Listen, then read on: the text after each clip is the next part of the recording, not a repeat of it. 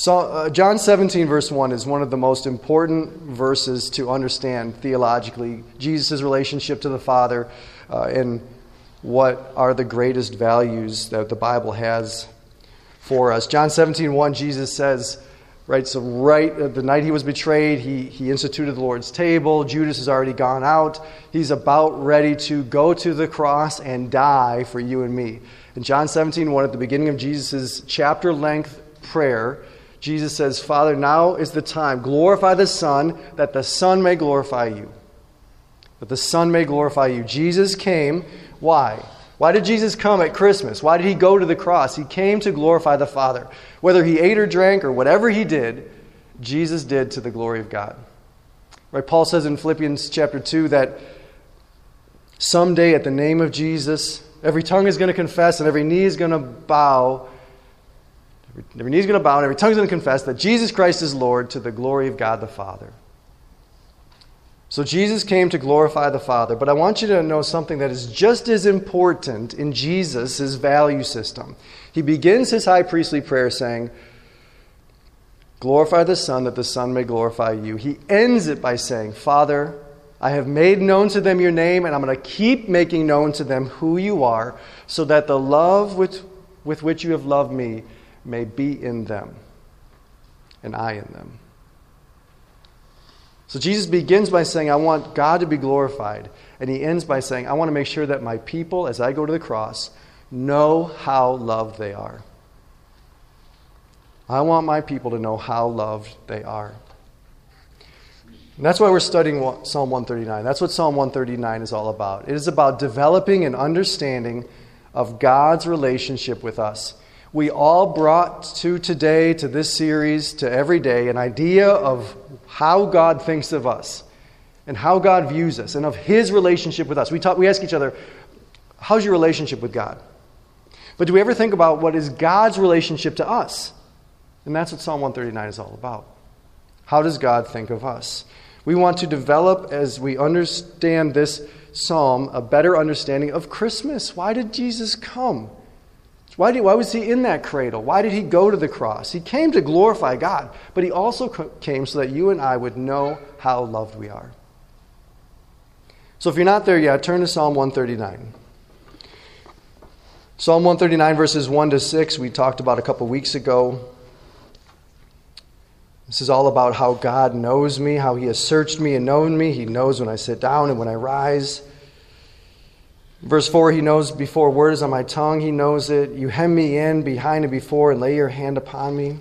Verses 7 to 12 is all about how God is with me. He's with me wherever I go. Where shall I go? If I go to heaven, you're there. If I go to hell, you're there. Sheol, you're there. If I fly to the uttermost parts of the earth, you're there. Even if darkness comes and covers me, you're with me still there with your light transforming things.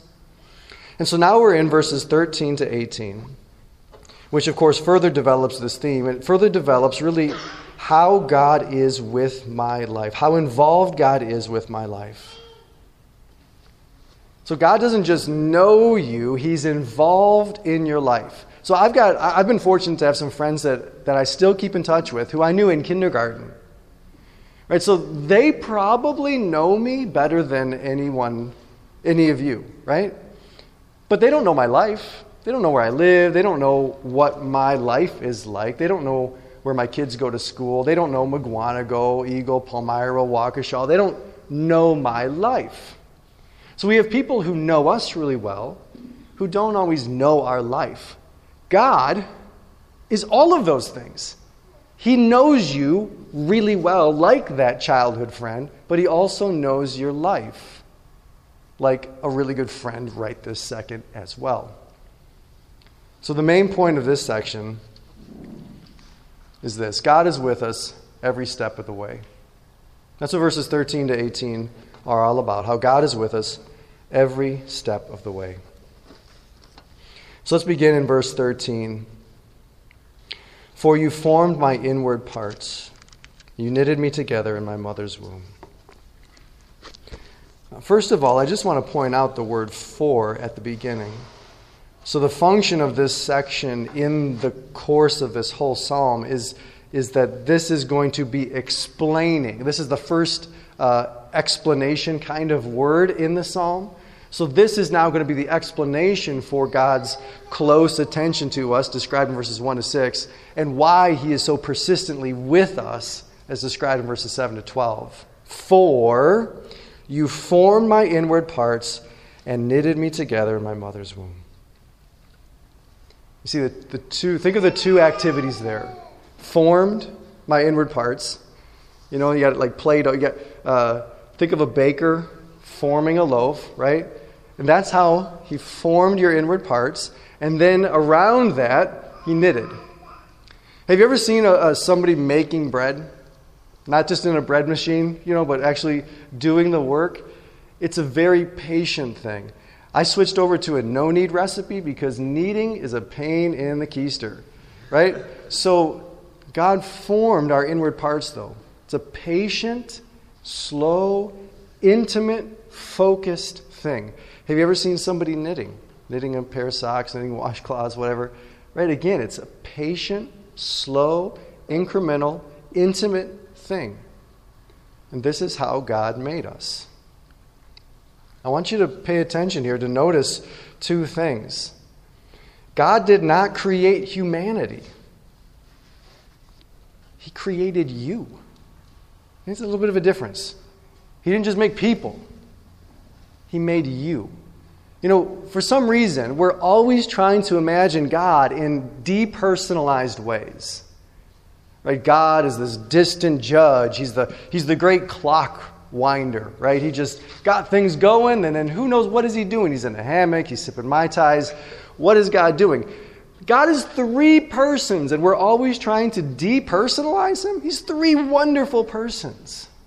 We're always trying to depersonalize him. That is not how God made us. He didn't just make Adam and Eve and then see you later. Let me know how that goes. He made you. He made each one of us, formed us and knit us together. And not only did God make us, God himself made us. I find it really fascinating how throughout dystopian fiction, science fiction, human creation is always like labs, test tubes, vials, tubs, assembly lines. But you know what this says? It says, you, and this is actually, it says, you yourself. There's an emphasis there that we don't see in the English translation. You yourself formed my inward parts. You yourself knitted me together in my mother's womb. God himself personally handled you. He formed you. He knitted you. That's why, right? This is the explanation for why we are in his hands, as described in verses 7 to 12. Why no matter where we go, we are his. And this is why we are always on his thoughts, as verses 1 to 6 describe. Because he himself made us. Verse 14, he goes on, he says, I praise you, for I am fearfully and wonderfully made. Wonderful are your works. My soul knows it very well. Fearfully and wonderfully made. I just read an anecdote recently. It was an interview. And in the interview, one of the guy who was being interviewed, he had a massive back spine trauma where 5 vertebrae were broken. And the doctors were baffled. They said, you should be dead. There was already some providential stuff going on there. Well, he goes and he gets the surgery, and he's wearing the braces and stuff. And he asked the doctor one day, he says, how does it work? How does it work? And the doctor says, well, we line everything up, and we position it, and then we put the hard brace on, and then the ends of the bones, they begin to get sticky, and they begin to fuse together, and they begin to grow, and then they eventually get hard, and we can kind of go to a soft brace, and then we take that off, and then you're healed. And he said, no. I understand the process from your end. How does it work? How do bones heal? The doctor said, we don't know. What? We don't know. The more we discover about human beings, the more we learn about the wisdom and care with which God made us. We are fearfully and wonderfully made.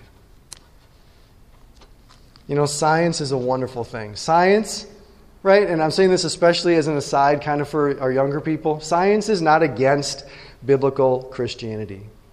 Secular humanism is, but secular humanism is a philosophy, it's a religious stance and a religious commitment, but science is not against biblical Christianity. In fact, the more science learns, the more improbable a godless world seems. Right? Do you know how many, there's like a dozen things in the universe that have to be just so in order for there to be life on this planet, each one of which is a statistical impossibility. Layered upon themselves, it can't be. And that's just life, let alone you fantastic bunch, right? So like, we are fearfully and wonderfully made. Science can end up functioning and is functioning right now as a kind of a Babel, right? Like a Tower of Babel kind of thing. Like you can either be a Christian or you can believe science. But that's not what science is supposed to be. Science was intended to be this childlike wonder coupled with a mature discipline.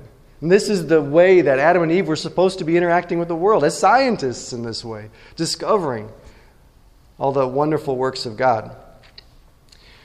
I'm fearfully and wonderfully made, and then he says, wonderful are your works. What's he talking about? He says, I'm fearfully and wonderfully made. Wonderful are your works, O Lord. What are those works? What are the wonderful works of God? Us. Right? Everybody? Right? It's you. You're the wonderful work that God has done here. Formed and knitted by God himself. Your life is a wonderful work of God. What do we call wonderful works of God when they happen in this world? What do we call them? These wonderful acts of God that God sends into the world in order to do good for many people and to bring glory to him. What do we call them? Miracles. Just pledge on this number right here. You miracle person. I feel like we're in weird territory. But this is what the psalm is saying. Right? You are fearfully and wonderfully made, and wonderful are your works. He goes on and he says, my soul knows it very well. My soul knows it very well. Which I think is really interesting. He doesn't just say like, and I love it. He says, my soul knows it, as if there's a kind of a tension between my thoughts and myself, which we kind of see in some other places in Scripture. Psalm 42, why are you cast down, O my soul? So there's sort of like, who is the psalmist speaking to but himself? Romans 1, we knew all these things about God, but we suppressed that truth. We put it somewhere in ourselves where we wouldn't have to notice it. But what the psalmist says here is that my soul knows that I am a wonderful work of a wonderful God. My soul knows that fact very well.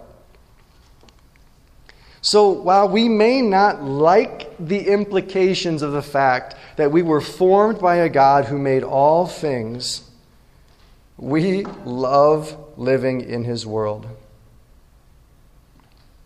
We love living. We love being alive in this world. All the things that you love to do, they're all things to do, and you love them. Right? We love this life and living in this world. We love that all the stuff in our life works.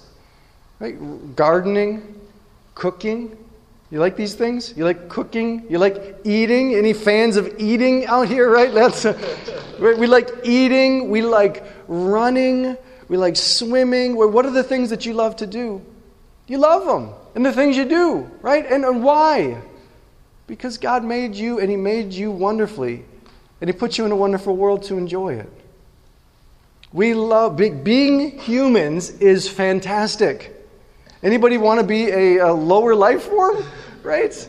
Being humans is fantastic. And we love it. I once heard a comedian moaning about how everything's amazing and nobody's happy. He's whining about technology and stuff. I think the psalmist would agree with that. He'd say everyone is amazing, everyone is wonderful, but nobody's worshiping. Pay attention. The psalmist is saying, pay attention to what you know. Your life is wonderful. And we should be praising God as a consequence of it. All the stuff that you get to do, all the stuff you get to enjoy is wonderful. Verse 15, there's a shift. Verses 13 and 14 is all about what God is doing himself. Verse 15 and into 16, it becomes more about God observing, his oversight. So my frame was not hidden. In verse 16, your eyes saw. The operation of God, the formation of life, is a miracle, but it is largely hidden from our sight. We don't know what's going on, but God sees it, every step of it. He watches over every part of it for every single one of us, right? God is with us every step of the way. God is with us every step of the way. In fact, in verse 16, look at this. He says, your eyes saw my unformed substance. Your eyes saw my unformed substance. God, what does that mean? God sees us in the womb. God sees us in our pre-human shaped selves. You know, the little picture of like, you look like a shrimp, right?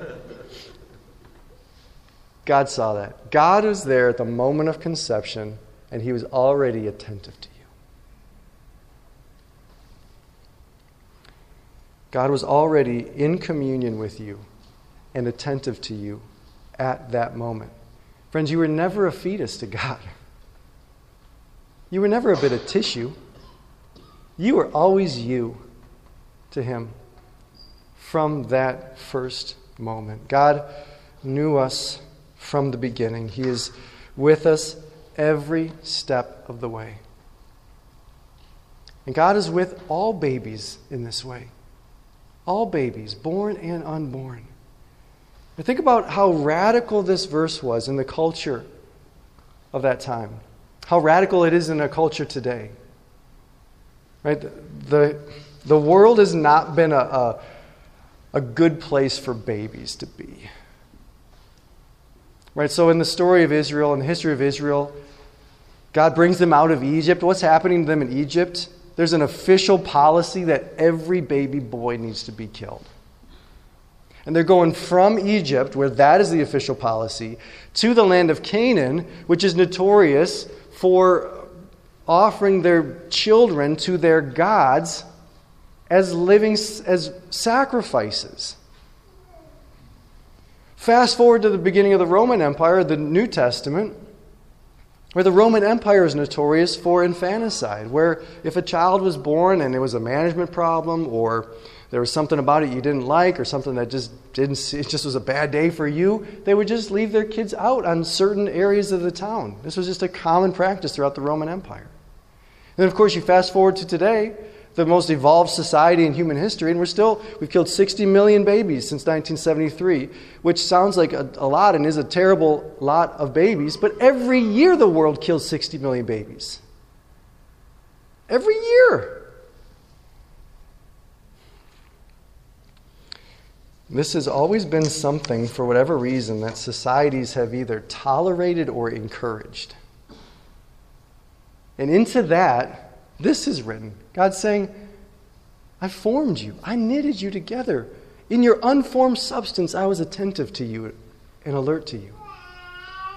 And so when God brings the people of Israel into the promised land, he says, oh, goodness, please do not join in the ways that they worship their gods by sacrificing their children.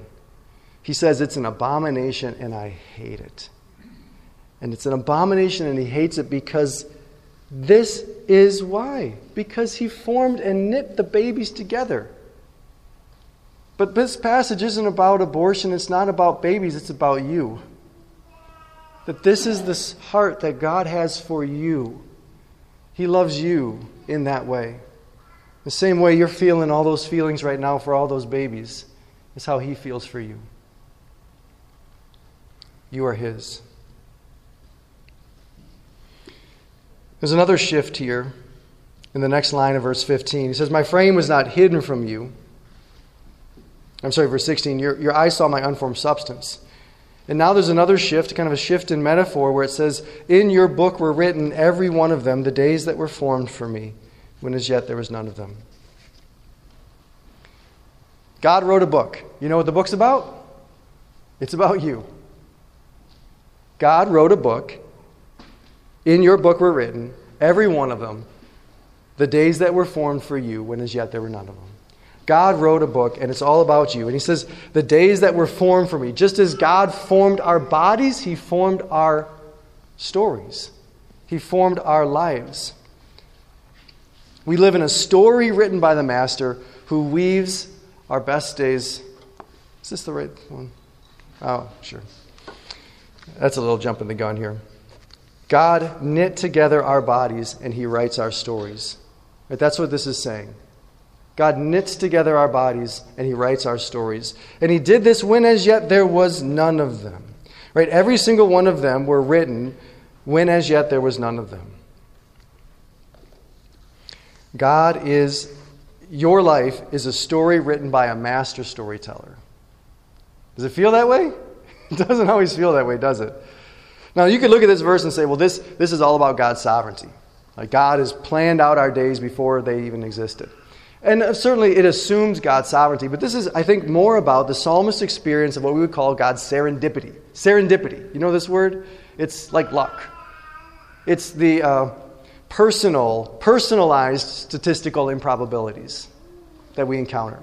So earlier it was all about the statistical improbabilities of our creation. Now it is the statistical improbabilities of your life.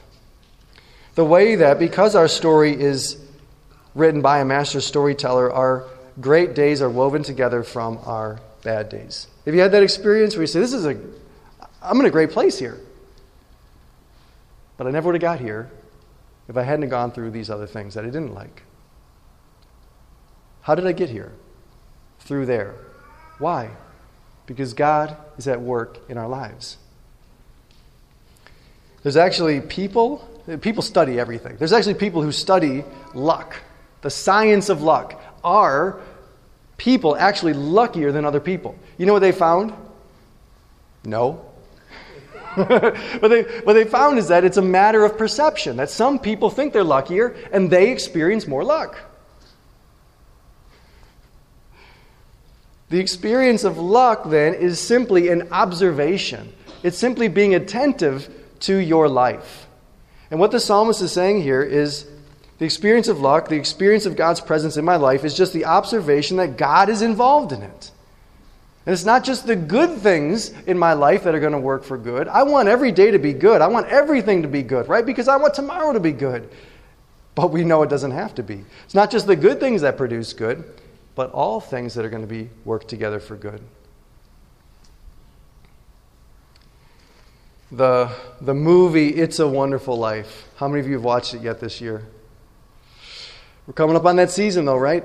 You know, It's a Wonderful Life is actually, I think, a pretty important myth for our culture.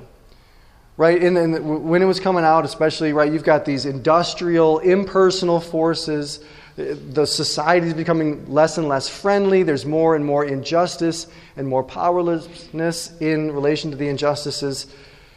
And so it's very easy for all of us to feel like George, right? That's his name, right? It's very easy for all of us to feel like that and say, what difference is my life? What difference is my life? And of course they answer it in some sort of treacly, saccharine, I'll just, get out there, you're just great being you, and do some more good works or something like that. But Psalm 139 is dealing with that same question. What difference are you? What difference is your life?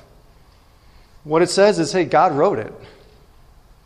God wrote the story of your life. God wrote your part in this story. He wrote your life. He wrote it into his story. And that means what? That means it matters. That means you matter. So pay attention. To your life. Walk with God and see more of God in your life. God is with us every step of the way. And so our passage concludes in verses 17 and 18. How precious to me are your thoughts, O God, how vast is the sum of them. If I would count them, they are more than the sand. I awake and I am still with you.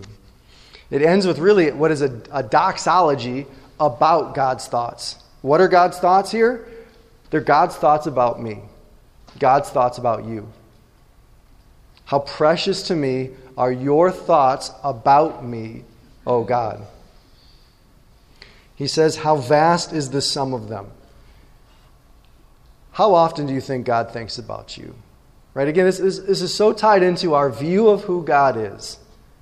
Does God only notice you when you pray? Does He only see you when you're at church? You know, I have a very limited attention span, right? You have a very limited attention span. And so you'll get a text from somebody and you go, oh! You'll get a letter from somebody and be like, I remember them, right? We think of other people infrequently, even people who are dear to us, not that often. The thoughts of God for you are vast. They're vast, precious, and vast. In fact, he says in verse 18, he says they are more than the sand. If I would count them, they are more than the sand. Which, what does that expression mean, more than the sand? It just means innumerable, right? You can't count them. There's so many of them. But in the context of Israel, in the context of a reflection on the covenant love of God with His people, the expression more than the sand is a little bit more weighted. Because twice to Abraham, when God is making a covenant with him, God says, your descendants are going to be more than the sand. My promise to you is going to result in an innumerable amount of people. And now, to this man, he says, the thoughts of God for each one of us are more than the sand. I think what he's saying is that the number of God's thoughts about each of us is equal to the number of all of us. So think about that for a second. The number of God's thoughts about each of us is equal to the number about all of us. In other words, God cares as much about you as He cares about all of us. I don't really understand this. Right? We cannot escape ethical quantity decisions. How many people should die? Well, fewer, right? We kind of run, how many people are going to be helped by this? Well, we should do more. God doesn't have to think that way. He cares as much about each one of us as He cares about all of us. Each one of us matters to Him as much as all of us. I don't get it. But this is the love of God for us. God doesn't look at you with the same sort of ethical consideration that we look at each other. You know, when the other elders get together and talk, there's some decisions we're like, whoa, who's going to be affected? How many? Well, we consider that kind of thing. God doesn't consider it. He's devoted to doing good to all of us, to knowing us, to being attentive to each of us, because we are His. I love this last line in verse 18, the last phrase in our passage this morning. So he says, if I would count them, they're more than the sand. Now what's going to happen to you if you try to count the sand? At some point you're going to fall asleep, right? You're falling asleep. Some of you, you're not even counting the sand and you're falling asleep right now. So, I mean, you're kind of really pathetic. No, I'm just kidding. I love you. He says, and then the last line, right? I awake. It's like he fell asleep counting the thoughts of God about him. He says, I awake and I'm still with you. That's a different way to phrase it, isn't it? What does that mean? I think we'll spend a lot of our life wondering what that means. He says, I awake and I'm still with you. He falls asleep considering the vast sum of the love of God, only to wake up and discover that the story of me and God is still going on. He's looking back, considering all the love that God has poured out on him, and he falls asleep. He wakes up, and God's still with him, still doing great things. There's still more of God's wonderful works happening today, still more of His story being written in my life, still more of His innumerable vast sum of thoughts and attention given to me today, still more being added to this vast library of the thoughts of God for us. God is with us every step of the way. Why are we so deeply loved? Why are we so deeply and thoroughly loved by God? And the answer of these verses is because, verse 13, because we are totally and completely His. We are totally and completely His. We have been formed by Him, our bodies, ourselves, and our lives. We are His. God loves us so much. We are so much His. He loves us deeper than we can see, further back than we can remember, and further out than we can imagine.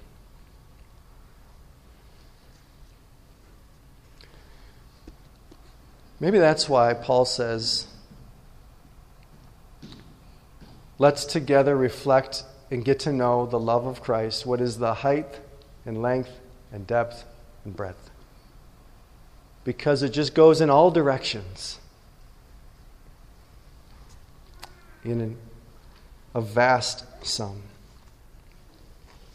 So what should we do with all this morning? Let me encourage you with what the psalmist says here at the end in verse 18, if I would count them. If I would count them. Count them. Count them. Itemize the ways that God loves you. Your soul knows it. You love being alive in His life that He's given you. Your soul knows it. Let your mind and your heart know it as well. And I think that something happens. I think that there's a subtle shift here. So he says, my soul knows this really well. I think there's a shift in the psalmist as he considers so closely the love of God. Something awakens in him. So back in verse 5, he says that the Lord is with me. He says, you hem me in behind and before you. Lay your hand upon me. You're with me every step of the way. Verse 8, he says the same thing. If I go to heaven, you are there. If I go down to Sheol, you are there. But there's a shift here, isn't there? Up to this point, he's been reflecting how God is with him. Now what does he say? I wake up and I'm with you. Up till now, it's been you're with me. Now it's I'm with you. I think knowing how with us God is, he comes to realize that that means that I'm with God. These truths about God are really great, but it's when those truths about God are brought into my life and become truths about me that they become healing. That right? He says, my soul knows these wonderful things, but I don't get it yet. He wants to align his soul and his mind and his life. And it's by meditating on the love of God for him that these things come into alignment. So the truths about God become truths about me. He's healed, he's empowered, he's energized. Here's what I mean, right? So we're all facing things in our life that we think we're facing by ourselves. That's how we interact with them. We feel like I'm facing this thing by myself. And what the psalmist would say, what the Bible would say is you're not. God is with you. God is with you. God is with you. So don't face it by yourself. You don't need to face it by yourself, so don't face it by yourself. God is with me. God is with me. God is with me. Hang on a second. I'm with God. So on the one hand, there's comfort. I'm not alone here. On the other hand, there's energy. I'm with God. God's with me. I'm with God. So don't face your life like you're alone. God is with you. God is with you. God is with you. He's with you every step of the way. He knows the thoughts you have from afar, the words on your tongue before you say them. If you go down to Sheol, He's there. If you go to the furthest parts of the world, He's there. If darkness is encroaching on you and covering you, He's with you there. He formed you. He made you. He wrote your story, all the days you're going to live when as yet there was none of them. He's with you every step of the way. So wake up and be with Him. Live your life with Him. So wake up, you wonderful things, you, and live every one of the days that God has formed by hand for you. Live with Him. Live your wonderful life with this one who makes all these things wonderful. Let's pray. Heavenly Father, we encounter so many and such extraordinary truths here that it is a little bit overwhelming. It's a vast sum of your thoughts about us, and it's hard for us to wrap our minds around it. And so, Lord, I trust that you will take at least one or two of these truths and help them to land on each one of us in a fresh way. That we would come to know, come to believe, come to appreciate the love that you have for us in a deeper way. Lord, we're facing things and we feel like we're facing these things alone. We feel like it's just up to us. And it's so good to hear that you are with us in all these things. That can be thin comfort sometimes. So help us to really reflect on this like the psalmist is, and to really receive this good news, to count all the ways that your love is involved in our lives, and to realize when we're done considering your love that we are with you. We are with you. We really don't have to be alone, because we are with you. Lord, I pray that every single one of us would feel that and be able to say that as a result of this word dwelling in us. So please watch over us now. Watch over this word. In Jesus' name, amen.